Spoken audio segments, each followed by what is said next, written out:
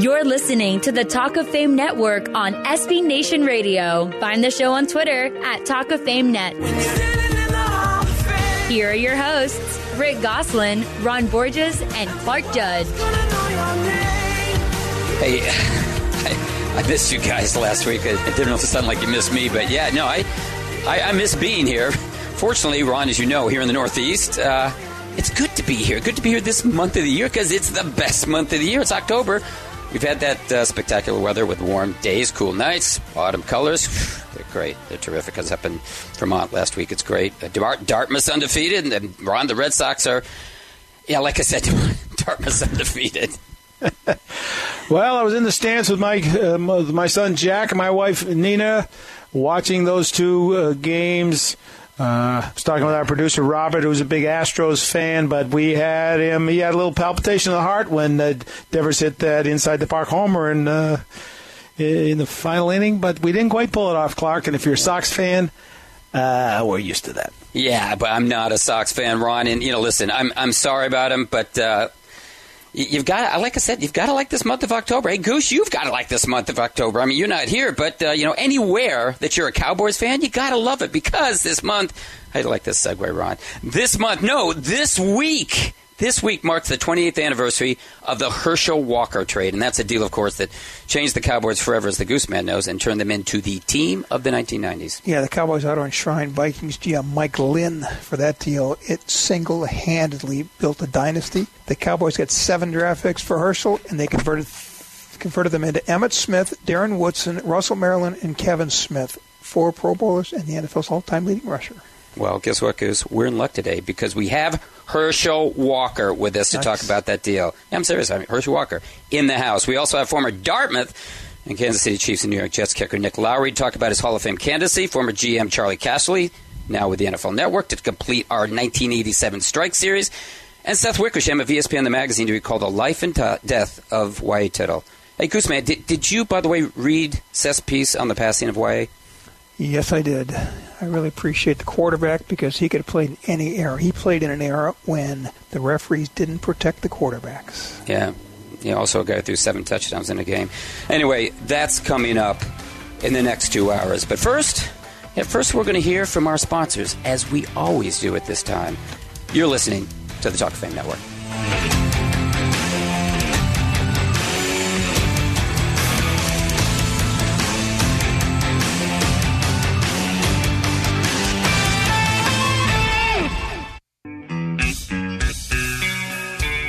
You're listening to the Talk of Fame Network on SB Nation Radio. Well, as you no doubt should know by now, the Houston Texans have lost star defensive end J.J. Watt again and again for the season. He made it through 3 games last season. He made it through 5 this year. And in those 8 games combined, he had 1.5 sacks and 23 tackles, which is not exactly Hall of Fame worthy.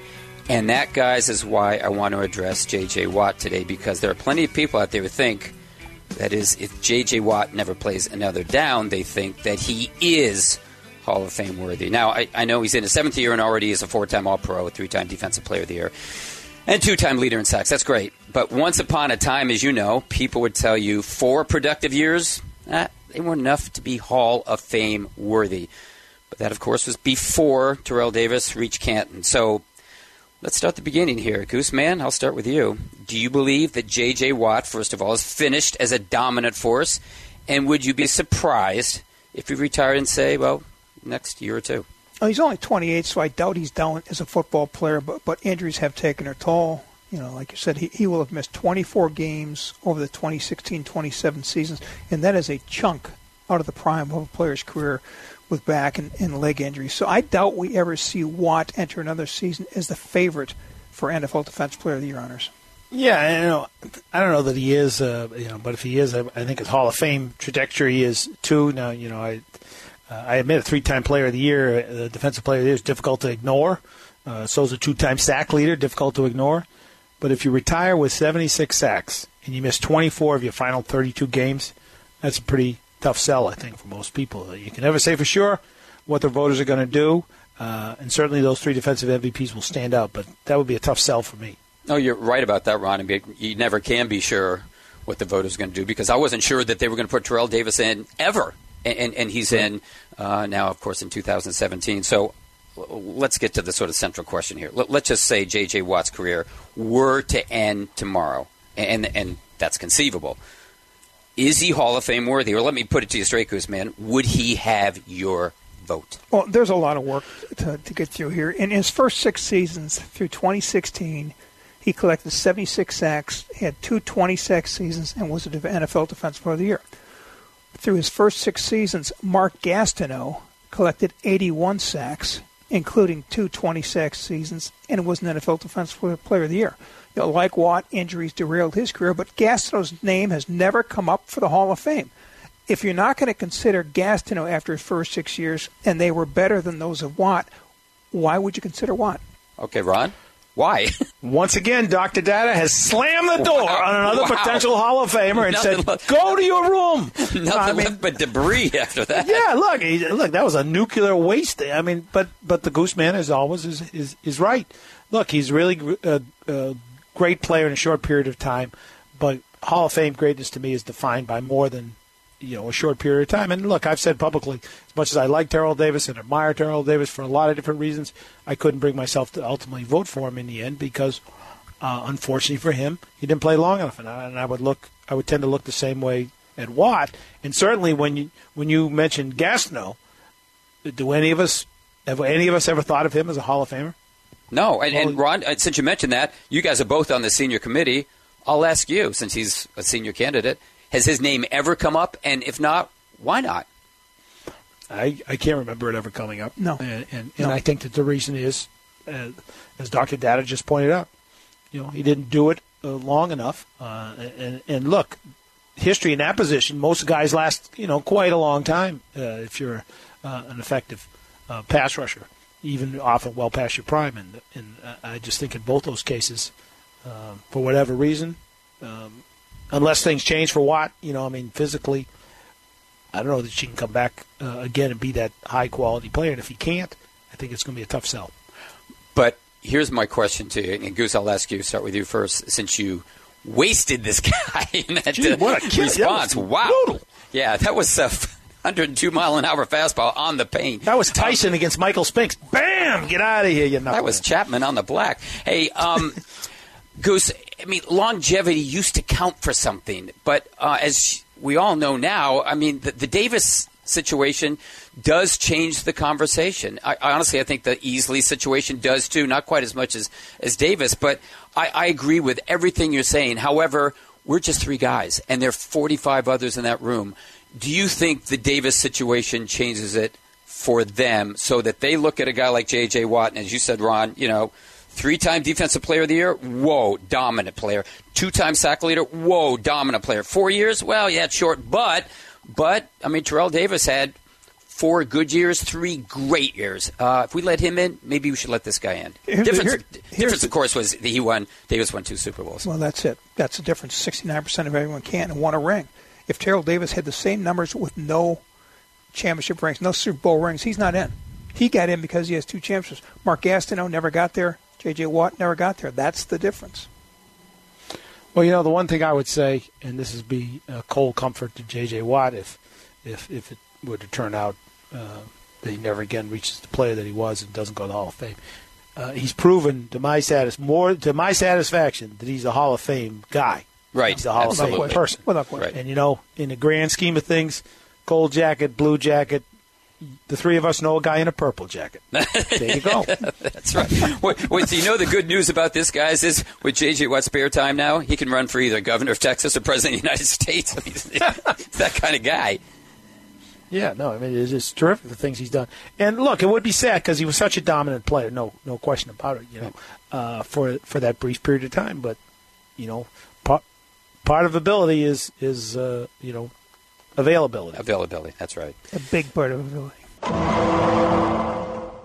Well, we're going to have to wait on J.J. Watt and Canton, hopefully for many years. But we don't have to wait on another star who had a short career, and he's the subject of Ron's State Your Case, which appeared this week on our website, that'd be talkoffamenetwork.com. And surprise, surprise, people, it's a former Raider. Ron, let's hear it. Well, y'all talked about Terrell Davis, and, Bo knows TD. And he knows TD was no Bo because, well, there'll never be another Bo, you know? The Hall of Fame case for Bo Jackson will be a long shot under any circumstances, but the induction of Terrell Davis a year ago, despite only 2 Hall of Fame-worthy seasons, in my opinion, in a career marred by injuries, has opened the door to Canton a crack for short-term stars. And who is a bigger star than Bo Jackson? Although he played in barely 2 full seasons over 4 years, 38 games, because he was allowed to be a full-time Major League Baseball player before joining the Raiders after baseball season ended, Jackson was arguably the best running back in football for at least half his brief career. Terrell Davis' successful Hall of Fame candidacy was primarily the creation of numbers crunchers who took his 2 most brilliant seasons, plus his tremendous 3-year playoff performances, and argued a career so brilliant should not be ruled unworthy of the Hall because it was cut short by injury. Well, that's fine, but if you guys buy that argument, where do you draw the line? In 8 playoff games, TD carried 204 times for 1,140 yards, an average of 5.6 yards a carry. In Bo's only playoff appearance before a freak hip injury ended his football career, he more than doubled that by averaging 12.8 yards a carry against the Bengals before he was dragged to the ground for the last time. Give Jackson 204 carries with that average, and he would have rushed for more than twice Davis's totals. Now, many, like my friend Clark, will argue, you can't do that. But Davis supporters can't say that because it's exactly what was said about Terrell Davis when some argued his phenomenal average of 142.5 rushing yards per game in the playoffs was unsurpassed.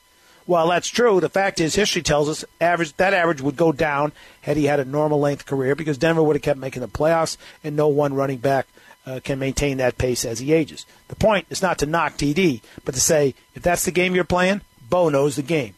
In 3 of his 4 NFL seasons, Bo Jackson averaged more yards per carry than Davis's finest season. In 1990, he made the Pro Bowl despite playing only 10 games and carrying only 125 times. What would have happened if he'd played in 16 and carried the same 392 times that Denver shoveled TD the ball in his 2008-yard season?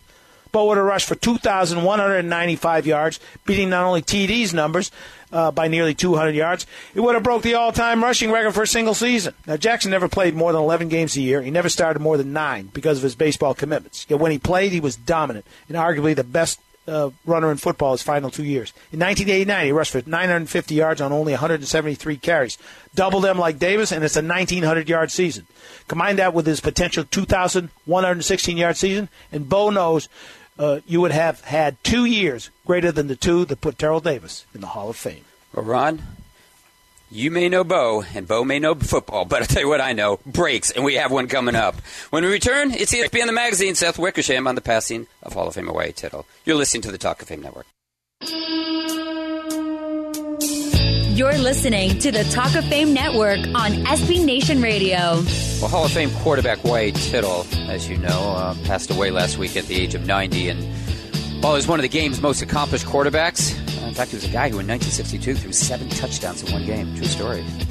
He's best remembered for a black and white photograph of him kneeling in the end zone in Pittsburgh. I'm sure you've all seen it, with blood streaming down his head. It really conveys the image of a broken warrior, except it's something, or at least someone, that Wyatt Tittle was anything but. And I know that because I read Seth Wickersham's piece on him in ESPN The Magazine 3 years ago, and his story on his death this week, which we carried on our website, talkoffamenetwork.com. And both of those stories lend insight into the man and the player he was. And Seth is with us today. And first of all, Seth, thanks for joining us. And second, you spent a lot of time with Wyatt and his daughter 3 years ago in and around the Bay Area, and also when he returned to his hometown in East Texas. What did you discover then that you weren't expecting?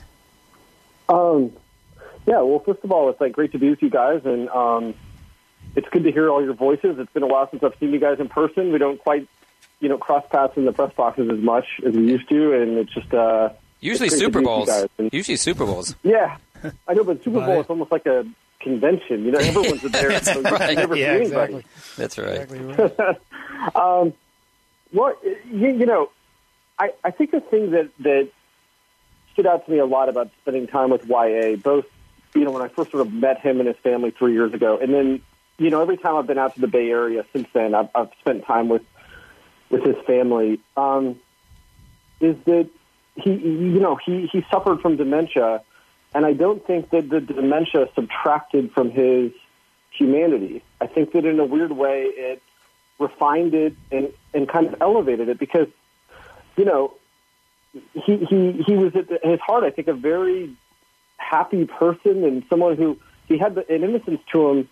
Being around him was almost like being around a toddler in some ways, because he had this like childlike innocence. He was almost incapable of being angry or hurt or mean or anything other than just sort of being happy to be in the moment. And I think that dementia kind of stripped him down to his essential elements. And because of that, I think that surprised me the most. He was just a joy to be around. And, there was just never any hint of a person that was angry or a person who was suffering. Seth, you obviously formed some sort of bond with Y.A. and his family during your time in Marshall with him. How did you hear of his death, and what was your reaction? Yeah, I knew that he had gotten sick a couple of days before. That things weren't good. I got a text from his daughter and his son-in-law, her husband, that he was in the ICU at Stanford Hospital, and they were sending me some videos of it. And I think they kind of knew that this might be it. They weren't quite sure. I think they were hopeful that they might be able to get him back, but I think they weren't quite sure. But, they were, he led a great long life. And, as I watched the videos, there were videos of, they were playing music around him, they were singing, and, with the energy that he had left, he was almost kind of moving his head around. We should all be so lucky to go out that way. I mean, it sounds like a great way to go if you got to go, honestly.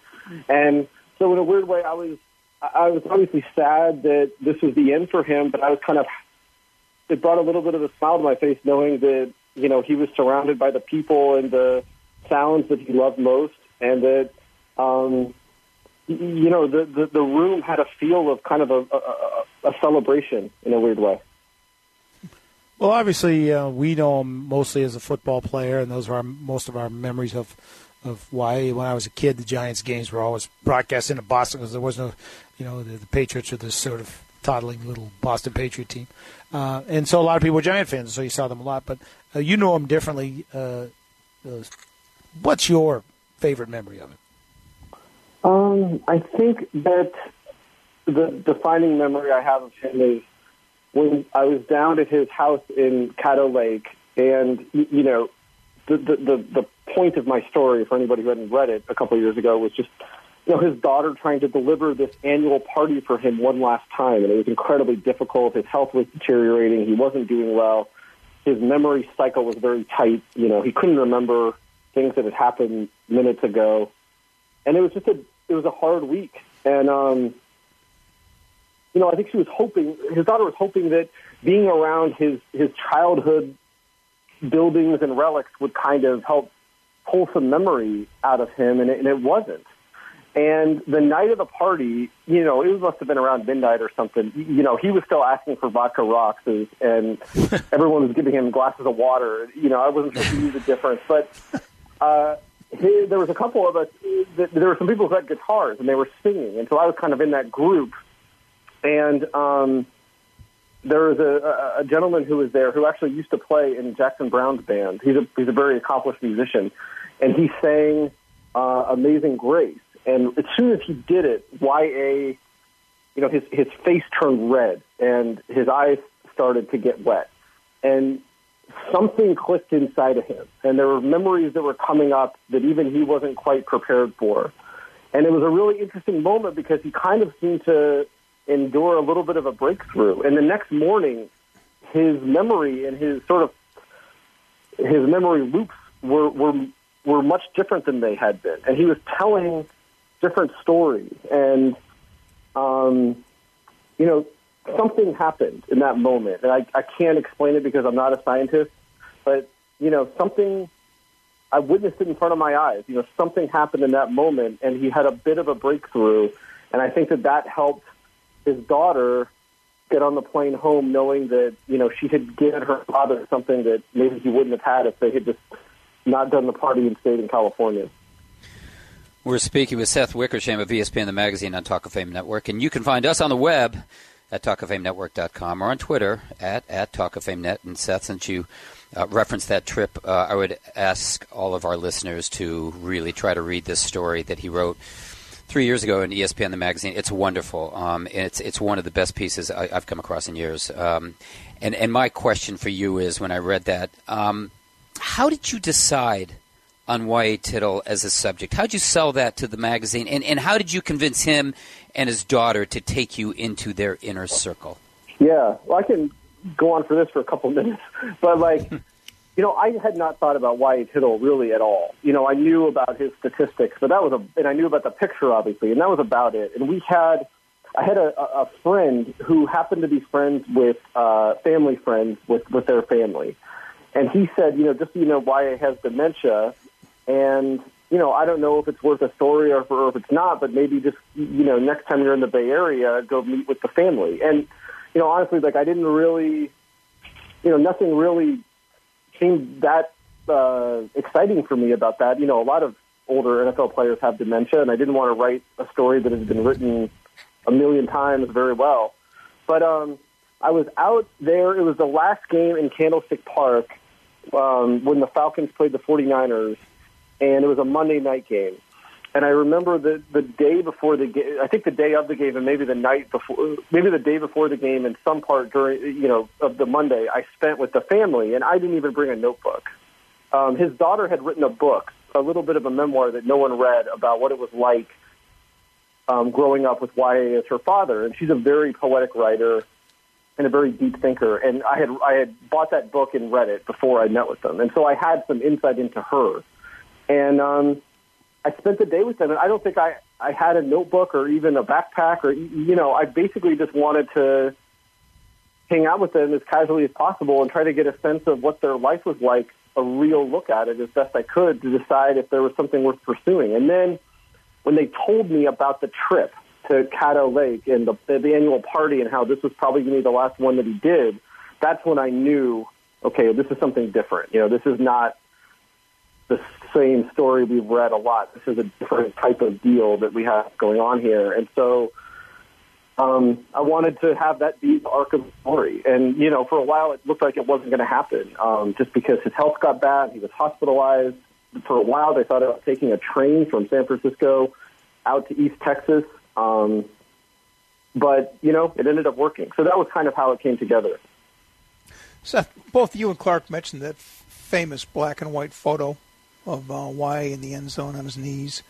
Can you tell us what he thought about that photo and if it was visible at all in his house?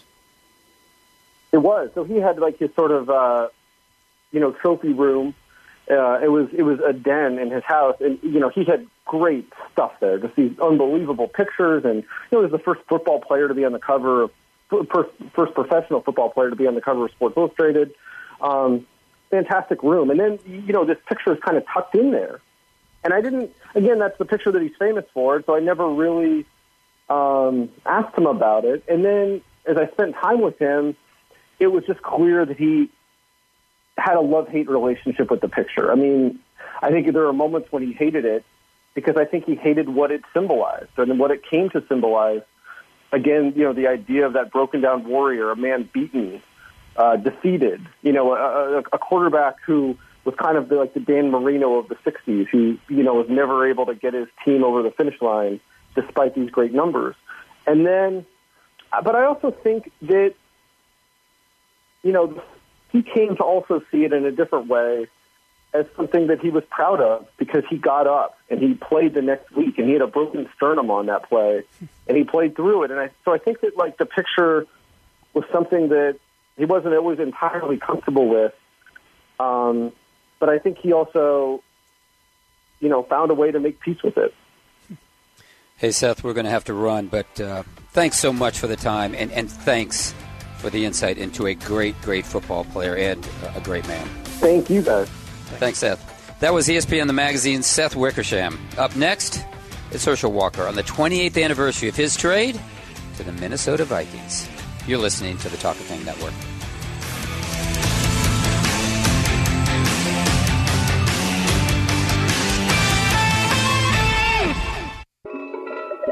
You're listening to the Talk of Fame Network on SB Nation Radio. If enshrinement in Canton means induction in the Pro Football Hall of Fame and not merely the NFL's Hall of Fame, our next guest should have long ago been inducted. Herschel Walker is one of the greatest running backs in football history. He was a Heisman Trophy winner at Georgia, the biggest star in the USFL, and a premier running back for much of his 12-year NFL career, which began and ended with the Dallas Cowboys. He was also the catalyst of one of the biggest trades in football history, and he's finally on the 108-man Hall of Fame preliminary list this year, which will be pared down to 25 semifinalists later this month. We are pleased today to have Herschel come by and pay us a visit at Talk of Fame Network. Herschel, welcome. Hey, thank you guys for having me on. It was a great introduction. Thank you. How much, if at all, do you think about the Hall of Fame 20 years after retirement? And do you believe that your USFL success should be a legitimate part of your resume? Well, it's funny. Well, I would say last year, I probably never thought about it at all. I was out there doing my thing, blowing and going, not thinking about anything, just working. And I'm not sure why, but this year, I think after I saw a couple of guys inducted into the Hall of Fame, and then I had a call from someone that told me that I'm on the list for the Hall of Fame. It hit me. Why am I not in the Hall of Fame? And it was a big question. Why am I not in it? And one of the things that I don't think, and that was the second question you asked, is should I go in because of pro football? And I said, no. I don't want to go in because of pro football. I want to go in because of NFL. I want to have the same criteria as anyone else. I want to go in as anyone else, and because I think if I just go in as just NFL, if they want to just NFL, I'm not sure why my stats wouldn't get me in on that reason also, because you look at the stats, and I think they're pretty good. And I think when you start throwing the USFL in, they get even better, but I don't want to do that. I want to go in just like anyone else, because and going into the Hall of Fame is not something that you want to put an asterisk at anyone's name. You want to go in as just a player. That's what I want to do. Yeah, Herschel, all that said, you still hold pro football's all-time single-season rushing record with those 2,411 yards in the USFL's final season. Although if you Google up the NFL, the single-season rushing record, they still have Eric Dickerson there. Was breaking that record on your mind as you entered that final USFL season? I think as I was getting close to the record, it was on my mind then. And the reason why is when you play football to do the best you can at whatever you're doing. It doesn't matter what league or what level. You just want to be the best you can for your team. And I figured breaking that record meant a great deal. My center on the team at that time was a guy by the name of Kent Hull, who was Jim Kelly's center with the Buffalo Bills. So I was playing with some guys that was great guys at that time, and breaking that record meant a great deal because it just showed that I was still doing the things I did when I was in college. And that's what I wanted people to see, that I can still do those things. Well, when Dallas signed you in 1986 after the USFL folded, they had drafted you to get your rights. As I recall, you came in not listed as a running back but as a fullback next to Tony Dorsett. Was that experience difficult for you? Was it more difficult than you expected? Because, you'd always been the main man. Not at all. And that's one reason, and I reckon I'm telling my own horn here, that I said, why should I not be in the Hall of Fame? Because I tell people, look at what I've done as a football player. Let's not just look at it as a running back. Because I went into Dallas, and as you were saying, I was a fullback. But I don't know if a lot of people even know I ended up breaking the Cowboys receiving record that year as a fullback, tight end, slot back, whatever they asked me to play, I played it. And I ended up breaking the Cowboys receiving record that year. My record stood until Michael Irvin broke it. And I think when you start talking about football players, that's what I tell people, guys, I play whatever they ask me to play. It wasn't that I wanted to play running back, I wanted to do this. I wanted to win football games. So whatever it was going to take for me to win, that's what I wanted to do. Yeah, Herschel, speaking of that, when you finally became the full-time starter in '88 after Dorsett was traded to Denver, you led the NFC with 1,500 rushing yards, had 2,095 combined yards. and you're NFL's top back that year, yet you played 6 different positions: fullback, halfback, tight end, H-back, slot receiver, flanker that year. Did you enjoy all that, or did it detract overall from what you thought might have accomplished simply as a running back? No. I loved it. I loved it because, when little kids grow up in the backyard playing football, sometimes you idolize, someone, Jim Brown or J.L. Sales or Dick Buckers. You idolize those guys, and you grew up wanting to do that. But, people don't know that. I never idolized any football player because I never watched football. All I knew is my parents taught me whatever you do, you go out and do it well and try to do the best you can. So it didn't matter where they put me at. I wanted to excel at it. I wanted to be I want to be one of the best at it, and I tell people,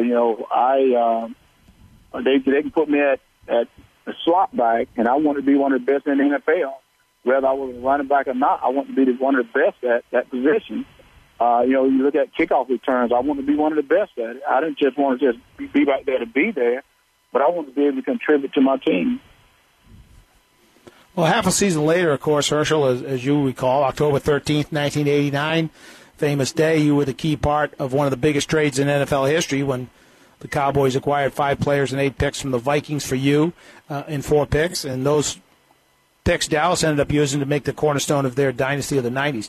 Looking back, how do you view that trade? Because I know a lot of people at the time thought you were the final piece for the Vikings to make a Super Bowl run.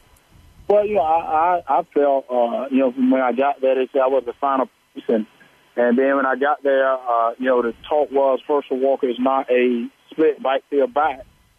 And that sort of hurt me a little bit. And the reason why is because of what you said early on. When I got to Dallas, I played, 5 different positions, and I did well at it. When I go to Minnesota, they say I'm not a split back. But yet, they never even ran me from the split back. And then I look at my stat from being a split back, and I was averaging, being a Minnesota Viking, I was still averaging 4-point-whatever yards being in Minnesota. So it's sort of like, well, how did he continue to do what he was doing in Dallas? And you say he wasn't a split back. So that's what was kind of tough. But I tell people this, Minnesota, one of the best places I ever lived in my life. The people, the area was absolutely incredible. So it wasn't an experience. I think God takes us through things to make us better or to make us worse. It's according on how you approach it. And I approached it, I think, in the right manner because I got a chance to go to Philly and do some other things. Herschel, when you retired in 1997, you were 16th all-time in rushing, 5th to reach 16,000 all-purpose yards, and 19th to rush for over 8,000 yards. Yet it seems like the Hall of Fame voters forgot you immediately. How does that happen? Well, I think that happened because I played on so many different teams, and I was not on a Super Bowl team. But that's a question I think you need to ask them. How can you forget about certain players? And and I hate to pat myself on the back here because there's a lot of guys that I feel that they've forgotten. Sorry, that probably should be in the Hall of Fame. That should have been there way before I even was being considered. But I look at myself and I say, guys, and we just go back to the NFL stats. How could you not look at Herschel Walker's stats and put him anywhere? But this is a good question for, let's say, Minnesota, Philly, or Dallas. Where do Herschel Walker's stats lie? Meaning, when Dallas is putting up combined yards, do they put Herschel Walker combined yards up as a Dallas Cowboy, or do they only put up what Herschel did as a Dallas Cowboy, the same as Philly, the same as Minnesota? How do you put them up? Because once you start breaking them up, they may not be impressive. But when you look at it as a whole, as an NFL player, combined yards, where will I be at with the Cowboys? Number 1, probably. And Philadelphia, number 1. Minnesota, number 1. So that's what is so interesting, and that may be the reason they've forgotten about it, is where do Herschel Walker go at as a Hall of Fame player? Is he a Cowboy, Minnesota Viking? And people forget New York, a Giant, or a Philadelphia Eagle. Herschel, something that struck me as you were talking about that with the individual stats of various teams. Do you think you were hurt at all by the fact when you came out of college? I mean, you were, it's a little bit of a hard way to put it, but almost like a godlike figure. I mean, you were this Heisman Trophy guy. You were going to dominate football. You were going to be Jim Brown. Do you think maybe expectations were unfairly high, too high, that no one could ever be what some people thought you should be, and so therefore, even though you were a great player, they forgot? Not at all. I think expectations got to be put on by that athlete. I think you got to put them on yourself. Other people can put them on you, and I go out and I perform, and that's why I tell people all the time, you got to go out and perform. And then you start looking at the things I did, and you look at the trade and different things, and the question is always asked, do you regret going to the USFL? And I said, no, I don't. And the reason I don't regret it, because if you think about it, let's say if I was the number one guy taken in the NFL, maybe I went to a team that was not that good and gotten beaten up a little bit, but at the same time, I don't think people would have ever saw the things that I can do as a football player. I remember catching a ball when I was with the New Jersey Generals, and Coach Michaels said, "Oh, Herschel, I didn't know you can catch like this." And I said, "God, you never threw me a pass." Like, you know I can catch. You never threw me in a pass. And all of a sudden I get to Dallas, and, I became a receiver.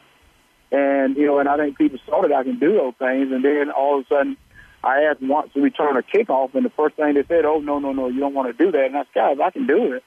And you look at, I did well as a kickoff return guy, and that's what I said. I just wanted to play football. And, people don't even know I even got a few tackles.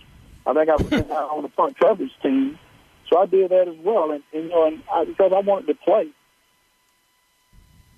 Herschel, in hindsight, do you think the fact that you were in that trade hurt you? The fact that they traded you away and then won championships? It could hurt me. At the same time, it could hurt me. But, who knows? But, my thing is, if you're a voter, do you look at that, or do you look at the player, or look at the player? Because, I first of all, athletes got nothing to do with trades.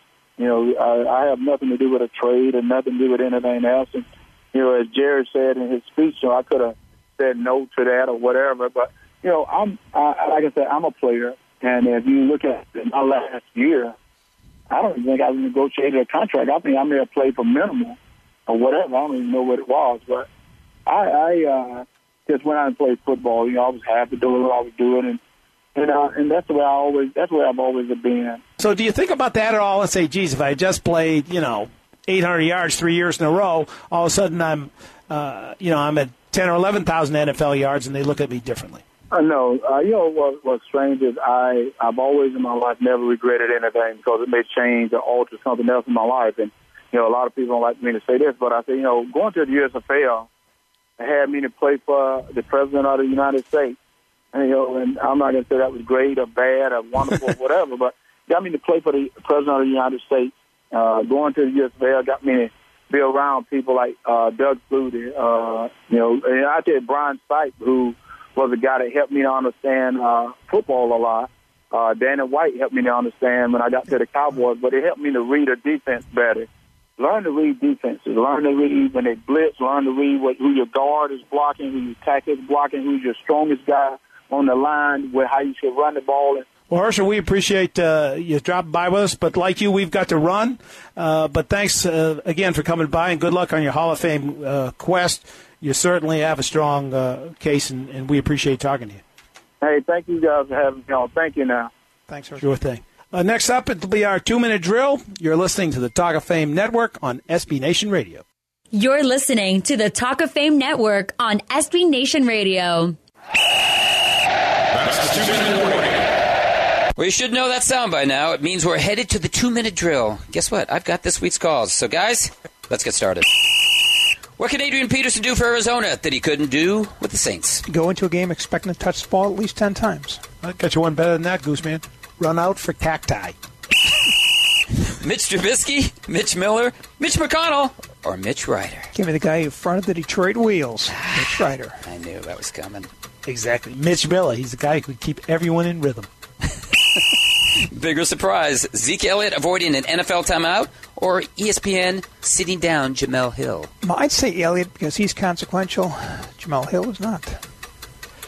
I'd say the biggest surprise is Jamel Hill forgetting who's really paying for that Mazzy she keeps saying she's driving around Bristol, Connecticut. Good one, Rat. Now that J.J. Watt has free time, how do you like his chances as Texas's next governor? maybe the mayor of Houston. Not good for governor, but he's got a shot at sainthood. When do we actually see Andrew Luck on the field again, and will it make a difference? Yes and no. Even bad luck is better than no luck. It will make a difference, but on that team, only to his next of kin. Bigger loss, J.J. Watt to the Texans, OBJ to the Giants, or Mike Pence to the Colts? Derek Carr to the Raiders. I'm sorry. I'm just breaking into tears. I can't even think about that. This is painful. Cowboys owner Jerry Jones says he will bench players who disrespect the anthem. So who's the first to sit down? The 90,000 that attend the home games are hoping it's Jason Garrett. I'd say no, because these guys know you can't mess with Goodell and don't mess with Texas. Terrell Owens, my friend T.O., has offered the Giants his services as a wide receiver. If you're GM Jerry Reese, what do you tell him? You don't want to stop that clock in your Hall of Fame eligibility. I'd say go infect someone else's locker room. Steelers quarterback Ben Roethlisberger says, quote, maybe I don't have it anymore, unquote. Hey, you know what? Maybe I don't believe him. Why? Because maybe he doesn't have it anymore. He sure looked old last weekend.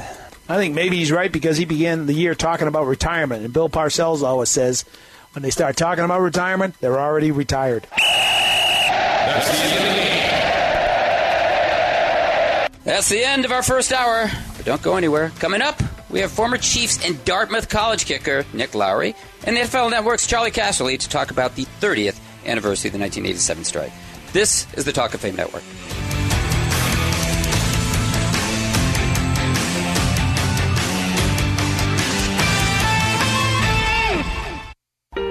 You're listening to the Talk of Fame Network on SB Nation Radio. Find the show on Twitter at Talk of Fame Net.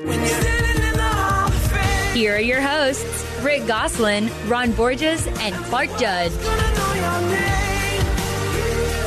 Welcome back to the second hour of the Talk of Fame Network. I'm Clark, along with Rick and Ron. And coming up, we're going to hear from former Kansas City kicker Nick Lowry, graduate of the Michigan State of the East, and that would be Dartmouth College, as well as former GM Charlie Casserly. We're going to talk with him about the 1987 strike. We've got our fourth in the four-part series running this week on the 30th anniversary of that. But first, since we are Hall of Fame-centric, I want to ask about a comment I heard last week, guys, and it's one I know you have heard before, and that was that Adam Vinatieri, since we're talking about kickers here with Nick Lowry, Adam Vinatieri is, in the words of, and I've forgotten who it was, I think it was Mike Tirico or Al Michaels.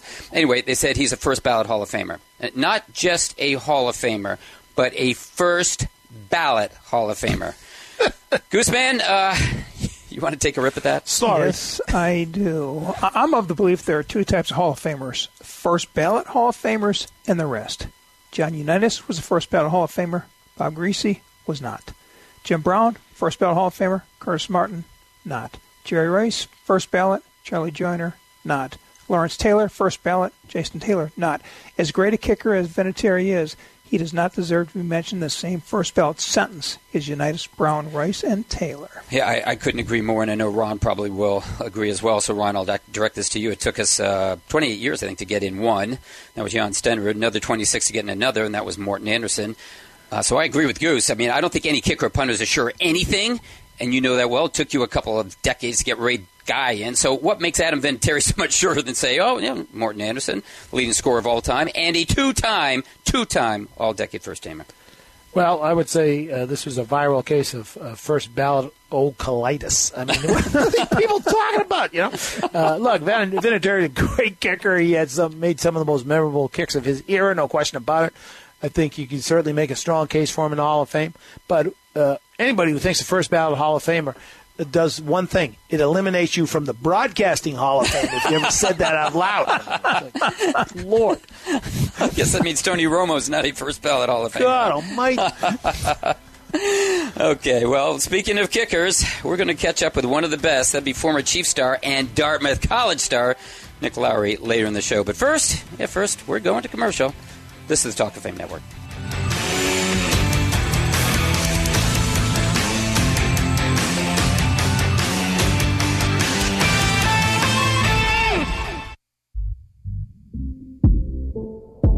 You're listening to the Talk of Fame Network on SB Nation Radio.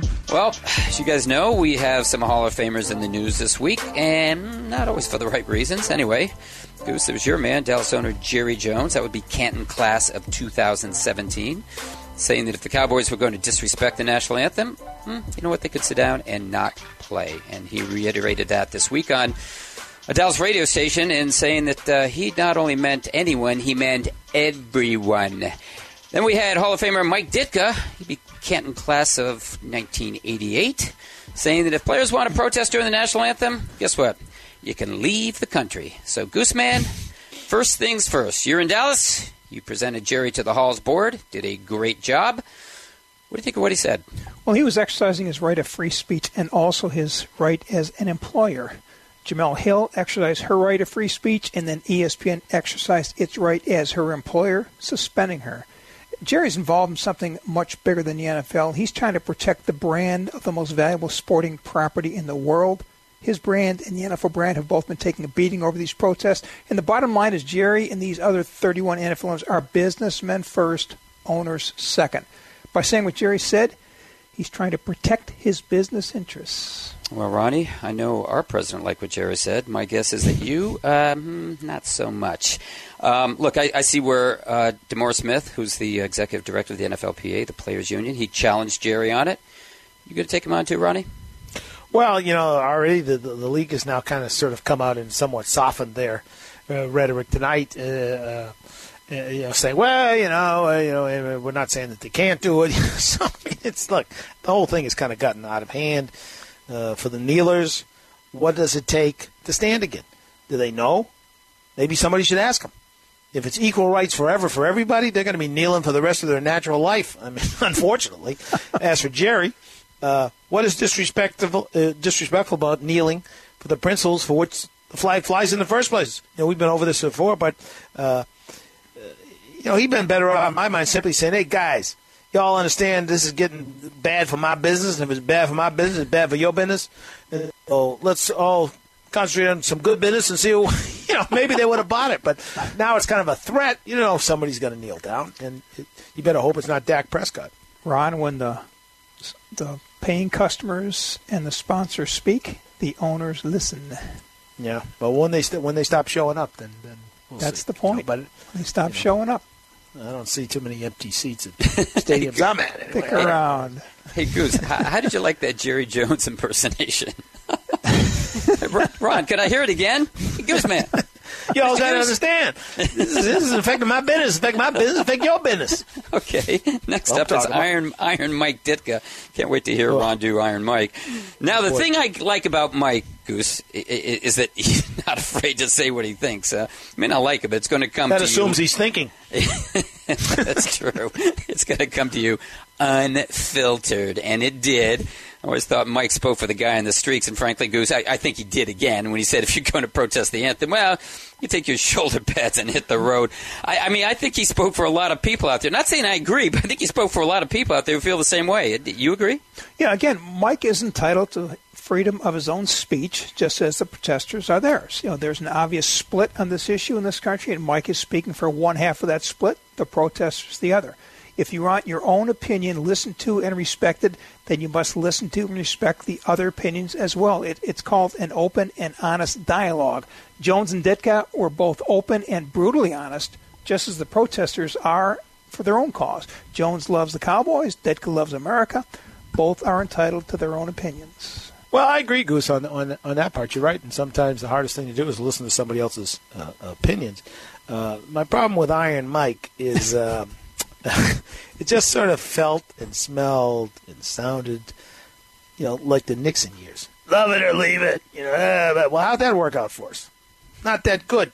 Nixon, he loved the country so much he violated the Constitution every way possible, and we've now learned, if you've been watching the Ken Burns Vietnam thing, that he secretly cut a deal with Ho Chi Minh not to negotiate a settlement until he was elected president, which meant a lot of American kids got killed. So much for love it or leave it. I just think that now you're getting into a dangerous thing. It's one thing to say, okay, I don't like it, or I'm the boss and I got certain workplace rules and you need to abide by them. Whole other thing to say, you're expressing an opinion I don't like, so you should leave the country. I mean, it's like, come on, man. What are we talking about? I'm not leaving the country, and Ron, I'll tell you this. One thing I always, and I mean always stand for is, our weekly poll. And Goose, you had a great one last week. Yeah, you cover your heart? Yeah, I do. And I pledge allegiance to the Goose Man. Goose, you asked for the season's biggest disappointment. And it's a good question. And our readers responded, and they said, what? Your Giants winless after 4 or 5 games was voted the league's biggest disappointment. And who saw this coming? We had Gary Myers of the New York Daily News on the show earlier in the season. He picked the Giants to win the Super Bowl. This is a stunning development for a team that went to the playoffs last season and expected to take the next step in 2017. Goose, I saw it coming. I tell you what, because you asked me before the season, you said, who's going to be the worst team in football? I said, New York. I didn't realize it wasn't going to be the Jets. Hey, Ron, you agree with this poll? Look, the Giants are bad. You can make a strong case for that. I still think the display put on thus far by the Patriots defense is worse because of all the expectations with the money they spent and the fact that you got supposedly the guy who invented defense. He's a better defensive system than NATO. Bill Belichick. You can't figure it out. So pretty stunning. How about you, Goose? It's still NFL officiating for me. The officials are throwing flags at a record pace, calling better than 14 penalties per game. The best officials are the ones we see and never hear from. That hasn't been the case in 2017. We've seen way too many officials talking on their mics. I'll tell you what, I agree with our readers. And maybe that's because I hear about the Giants every day from my father-in-law, who was a season ticket holder for over 50 years. Anyway, I'll tell you something else I agree on. Yep. I like hearing from our Ron Borges for his Borges or Bogus segment and wish you would touch on why, Ron, why the Red Sox season ended, before my Yankees. But you know what? I know that's not going to happen. So what is going to happen? I'm going to beat up on another New York team, just like we're talking about. Just which New York football team was the one supposedly tanking? When the NFL kicked off the season 5 weeks ago, the Jets were being accused of setting themselves up to lose so they could receive next year's overall number 1 pick. 5 weeks later, they're tied with the Patriots and Bills for first place in the AFC East and will, in fact, square off Sunday against the Patriots to break the logjam. While few people think the Jets will be on top after that game, the truth is they're on top in New York. The Giants, they're in a literal dogfight with the hapless Browns for the league's worst record. That ain't bogus. It's a fact. The Giants were supposed to be the polar opposite of the Jets. They were coming off an 11-5 revival. Wildcard loss to the Packers saw them as ready to challenge Dallas and the Eagles for the division title this year, many experts said, including Gooseman. Instead, their season is effectively over with 11 games to play. They've lost 3 top wide receivers for the season. They have a 4th limping around. They have a running back who's in traction. Frankly, it's a miracle off-snowed under quarterback Eli Manning hasn't joined them on IR. Giants hired an offensive-minded coach in Ben McAdoo to replace Tom Coughlin, yet McAdoo seems to have no offensive answers. He didn't have them last year either. So how's that working out for the G-men? Bogus. What the Giants didn't see was that 2016 was not a message to their opponents. It was a mirage. In 2015, Coughlin's Giants went 3-8 in games decided by 7 points or fewer. Last year, McAdoo's team went 8-3. That doesn't mean they were truly better. They were just luckier. This season, 0-3 in those games and 0-5 on the year. And oh, what a mess for GM Jerry Reese. How Coughlin got axed while Reese survived is beyond me. It was the most bogus move ownership could make. Why? 2016 playoff team had only 4 draftees on their roster taken from 2009 on, meaning the nucleus of the team was non-existent because Reese's drafts were inadequate. This was a bad team getting worse, led by a 37-year-old quarterback getting buried behind a line that's allowed 13 sacks and coached by an offensive guru whose offense is producing 16 points a game. When McAdoo was working for Coughlin, the offense was ranked 10th and 8th. Left to his own devices, they were 25th and 26th in points scored last year, then 19th in yards and 28th in points scored this year. Where's TC when we need him? Not what we're looking for in the land of the Giants. Unless, of course, you're looking to beat out the Browns for the number 1 pick. So, John, Ron, who do you take with that first pick next year? I'll tell you, I go for a quarterback because Manning's going to be 38 years old, and he's like Mike Tyson's sparring partners. He has been pummeled. If it's me, I'm going for a quarterback. I'm with you, Ron. Hey, Ron, as they say in Fenway these days, that's a wrap. You know what? It's over. But never fear, Ronnie. You know what? You have Dartmouth and Brown. True story. Playing football at the Fens on Friday, November 10th. You and I will be there. Yeah, I will be there, but I don't think Charlie Casserly's going to be there. But guess what? He will be here with us. In fact, he's up next. You're listening to the Talk of Fame Network.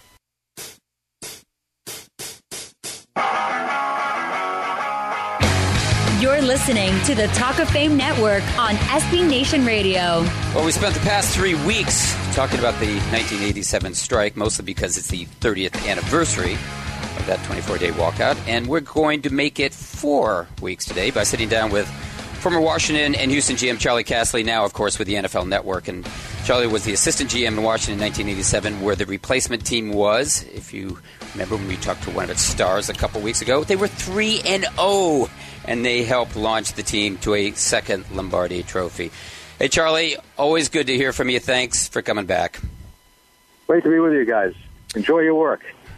Thanks, Charlie. I'm going to get to the general question first, one I really have been waiting to ask for a while. Replacement players, good idea or bad?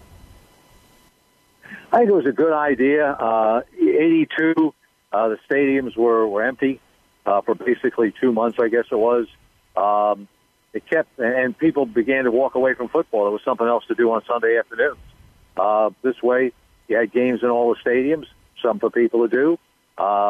And people took an interest in the thing. At least in Washington, they did. And I think it kept the game alive. Basically, this was going to be a court fight anyway, and that's how the thing was settled. The strike was never going to really make the owners fold into free agency. It took a lawsuit and a court to do that. Charlie, how did you recruit the players, and when did you start preparing for the replacement team? Well, in the summer, the league sent us a form of a contract, a form which was a contract where you could sign a player. So if there was a strike, he could only play for you. So we signed a couple of those players. But about a week before, or within the last week, we went to work on this thing, and there's a lot of credit has to go to scouts Kirk Meade and Billy Devaney. And all of us worked on this. And basically, it was different than scouting talent. This was numbers, okay? Personally, I thought it was a waste of time to go after the big-name guys sitting on the street. There was a reason they were on the street. Football is a team sport. What was going to win is a team that could function best as a unit in less than 10 days. So we put a priority on offense of players that had been in Gibbs' system, which meant players in our training camp, not only this year but in the past, or if they had been in that system with some other team, which was the San Diego Don Coryell system. So that was a priority there. Then we reached out to Canada. We had contacts in Canada. We picked up some players for there. Why? Because they were fresh. They were in shape when they got cut. We picked out players that, as I said, who had been in our camp. We were fortunate, okay, and you just got them from anywhere, right? Let's understand that. Dan Henning had a coach, and I don't remember his name, who had coached with him in Atlanta, who was coaching we'll call it a minor league football team that had players from a halfway house on it. 4 players. We get them from a halfway house. One was Tony Robinson. One was Joe Kofer. Tony Robinson, and I'm not knocking Tony because we appreciate everything he did. At the end, they made him a much bigger role than really he played with the football team. We ended up having 50-something players there on our first day of practice, but it was a little bit of, you didn't know how many were going to show up because you had no contacts with them. You could get a guy to agree on the phone, and he may never make it. So you just kept. In fact, it didn't stop once we got the team together. You were still recruiting players. I didn't make the first practice or two because I was still trying to sign players for the team. In its own way, was it, from your perspective, Charlie, in its own weird sort of way, was it kind of fun to have that experience, to try to put together this team on the fly and see if you could find a way to compete against other teams trying to do the same thing? Now, Willard played at Alabama, got drafted. Didn't start at Alabama, but got drafted by Denver, was cut, went to Canada, played a little bit, got cut there. So we signed him out of Canada. Now, Willard, body build was about 6 foot 350. So if you can imagine what that body build looked like, all right? His job when we signed him, he was a guard at a 7-Eleven in Southeast D.C. Now, I know Clark would know what that meant, but that was the toughest, roughest drug section in the city at that point in time. He was a guard at a 7-Eleven, see. So he's out of practice the first day, and I don't get to practice because I'm signing players. So I go out and see Joe Bugle, And Joe, tell me about practice. Well, you have to know Joe, and all you guys know Joe. He's a very animated guy, so he's I'm trying to tell Willard how to punch, you see. So I'm going to show him. So I punch it in his stomach, but I can't get it out. It gets stuck there. So, okay, thanks. This is our tackle, right? How does the story end? We're playing Dallas on Monday night. Now, I've got to give you the Gibbs speech, see. He's playing Too Tall Jones. Well, first of all, Willard's not intimidated. He's going to be intimidated when he goes back to guard that 7-11, see? He shuts him out, blocking him the whole night, okay? So, now let me give you the Gibbs speech. We open up against the Cardinals.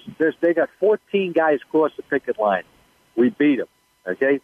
We go play the Giants in the Meadowlands, 4 o'clock game. There's like 10,000 people maybe in an 80,000-seat stadium.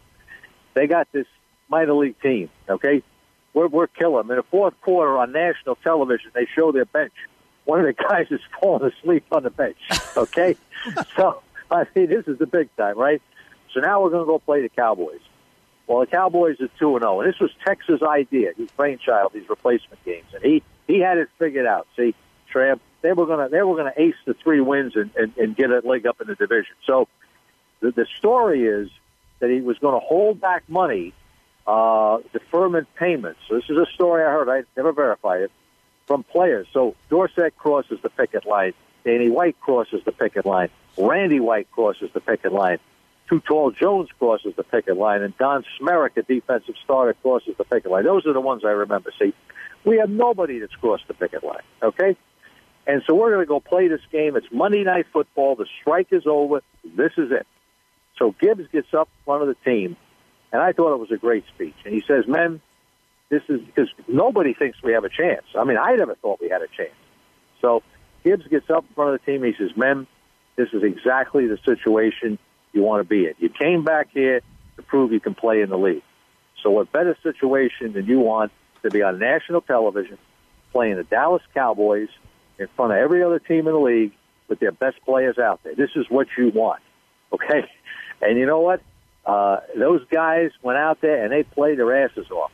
And the Cowboys, I don't think they wanted to play. We ended up beating them 12-7. It's one of the most emotional wins I've ever been around in the history of my career. Yeah, I remember that game. That was a great game. We're speaking, by the way, with NFL Network's Charlie Cowsley on the Talk of Fame Network, and you can find us on the web at talkoffamenetwork.com or on Twitter at talkoffamenet. And Charlie, going back to that conversation you had with Mark May, and you said, you're going to be thankful because these games count, well, they did count, and they helped you get to a Super Bowl.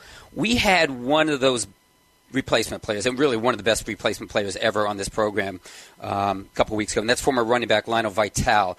And he said... Oh, did you remember now? He broke the rookie rushing record. That's right. That is right. There you go. Okay. And he was great. But he said there was no acknowledgement of what those guys did when it came to honoring the Super Bowl champions. And he was disappointed. My question to you is, A, is that true? And then, B, shouldn't there have been some acknowledgement since those games counted? Well, they did get half a playoff share, though Lionel didn't get one. They got 30-something thousand. And problem was you had to be, if you were on another roster at the end of the year, and Lionel signed with the Bills for the last game of the year, not knowing this. Because we didn't know we were going to win the Super Bowl either.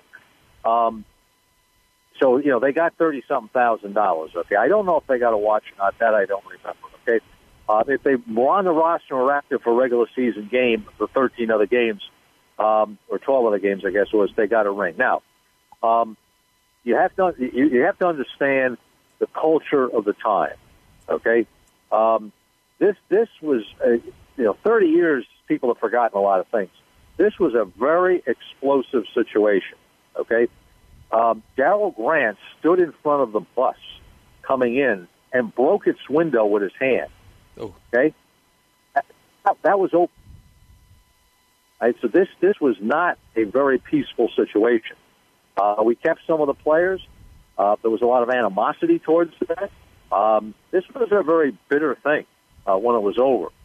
And the league did not acknowledge the strike players when they gave out the rings and the playoff share. The playoff shares were a CBA thing. The rings were not a collective bargaining. So the league did not acknowledge them when they gave the Redskins their allotment for rings. Okay, and This was an ownership decision, but I supported it then, and I've said this many times because we've got a lot of people now saying they should get rings. I said, I don't remember anybody getting in a car and driving 45 minutes up to Jack Kent Cooke and asking him to give these people rings. Right. Nobody stood up there then. It was a very emotional time, and to give the players the same award that the other ones got, that wasn't going to fly back then. I think we all felt that something should be done as time has gone on, and I don't know if they're going to ever do something or not on the thing. It's kind of a little bit of a controversial issue here. Personally, I've always lauded what they did.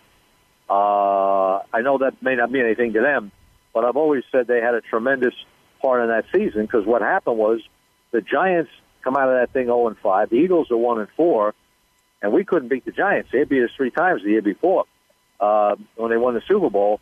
We did beat them that year, but our lead was insurmountable at that point in time to win the division. And then when we got to the championship, we played Minnesota, who I believe was a wild card. Yeah, they were a wild card, and we had home field advantage, and we weren't going to lose at RFK in a championship game. So, yeah, there's a lot that they did for that. I have a hard time with the ring thing because I'm thinking of the moment that all this happened. Should there be recognition for them? I agree there should be recognition, and I've always recognized it in my mind. And then what I've said publicly. Hey, Charlie, thanks so much for the time. Got to go, but we'll see you down the road. All right, great hearing with you guys. Thanks, Charlie. Thanks, Charlie. That's former GM Charlie Casserly, now with the NFL Network. Up next, it's former kicker Nick Lowery to be with us. You're listening to the Talk of Fame Network.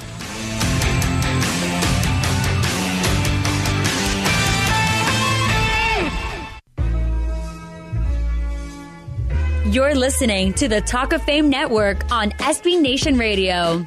Our next guest, Nick Lowery, is one of the greatest kickers in NFL history, the 12th leading scorer of all time with 383 field goals in 17 seasons.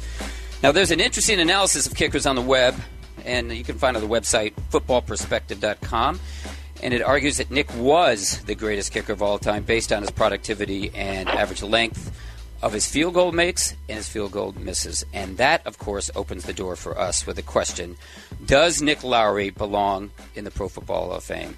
Well, he's on the preliminary list of candidates for the class of 2018, and we've invited him here to talk about his career and his candidacy. Nick Lowery, first of all, thanks for joining us. And second, I missed you in Hanover last week for homecoming, and that 28-27 last-minute defeat of Yale. You know, Buddy Stevens was my holder, guys, my senior year. And needless to say, I was actually here today in Tucson for the delivery of the first mobile virtual player robotic tackling dummies, which Buddy Stevens helped develop with the Dartmouth Thayer engineering school. And I'll tell you what, gentlemen, it's the future of football. Dartmouth, with only 4,000 students, is competing against the Harvards and the Yales with 6,000 and 7,000 students.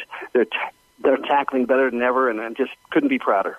You know, I was wondering why they scheduled Alabama next year. Oh, please. Please.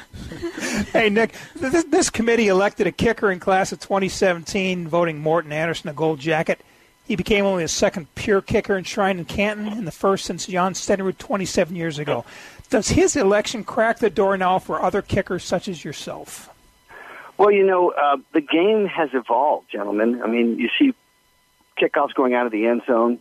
You see a regularity of very long field goals, and we can talk about that because I think some of the rules that have happened may have affected that. But the truth is that even with that, because Morton absolutely just exploded so many records, and I got to compete and beat out head-to-head a guy named John Stenerud I never thought I could have done 2 years earlier in 1980. But even with those two, that is less than 1% of all the people in the Hall of Fame. And one stat I saw once was that during the regular season, the kicking game, all the kicking game, punting, kickoffs, returns, field goals, everything, determines about one of every three outcomes. But in the playoffs, it close to doubles.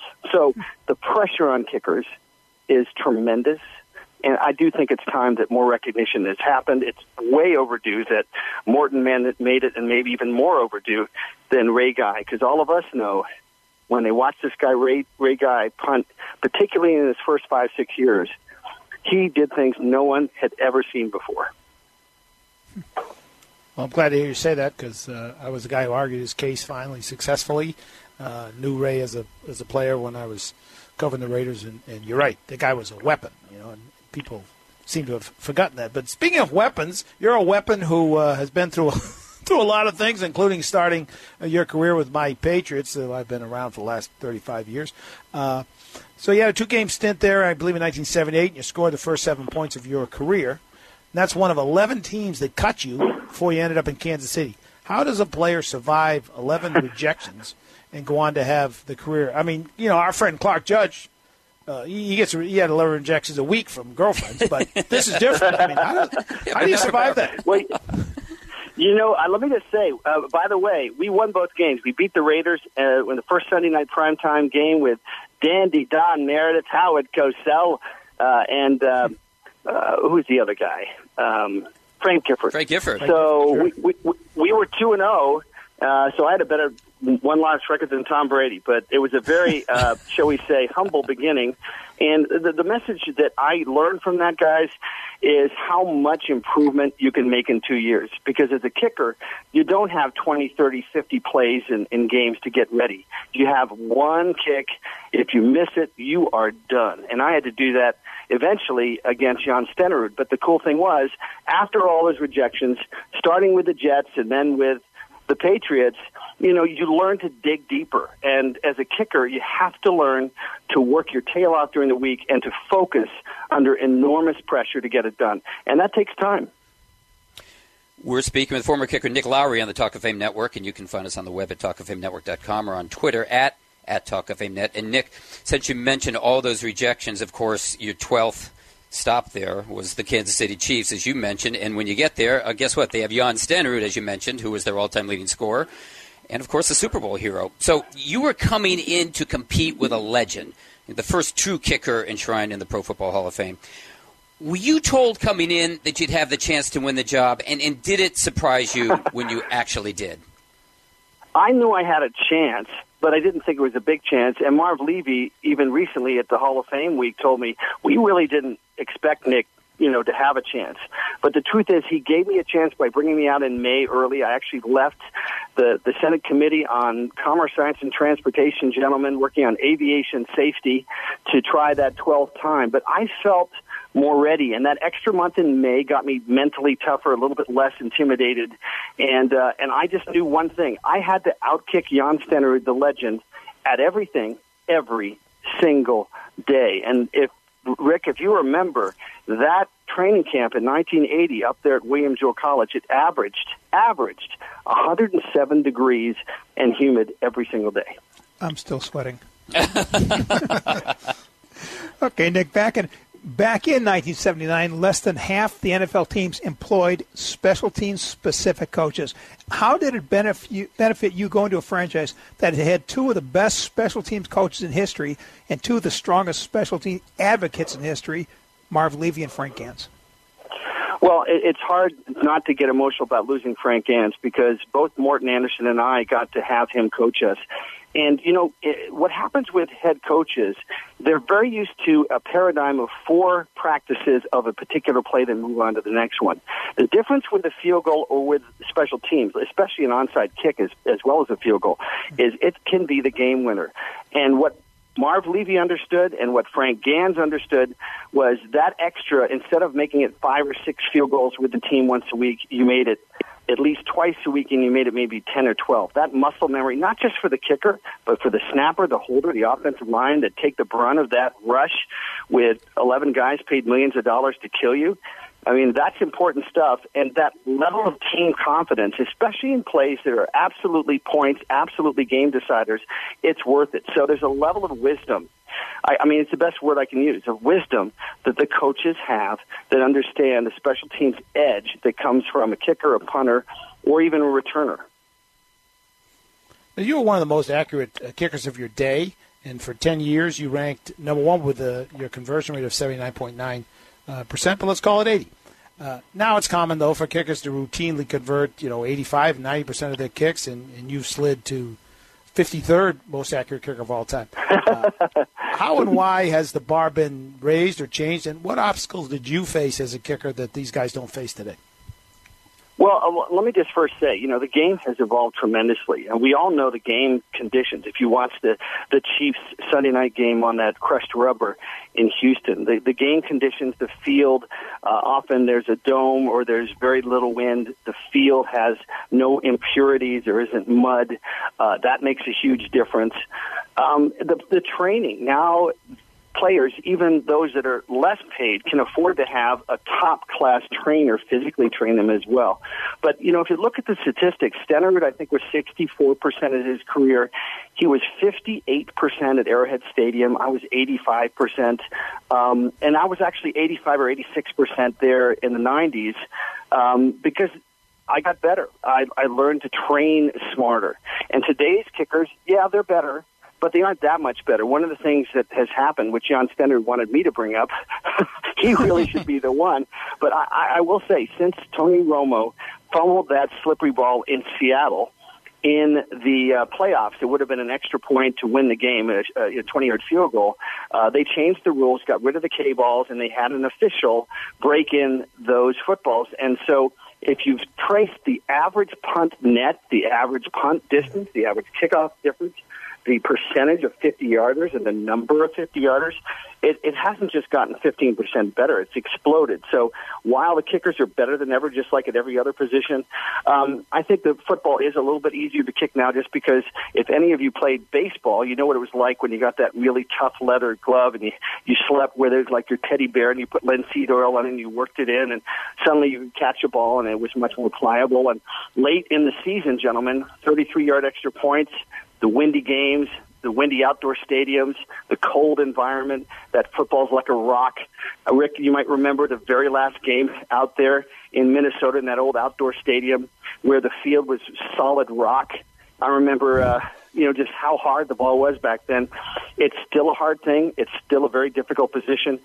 Kickers are better than ever, but it's a little bit easier to kick now because the conditions are better, the training's better, the filming, much better film to watch, more technique, more coaches, and all those things, I think, cumulatively just clean that up.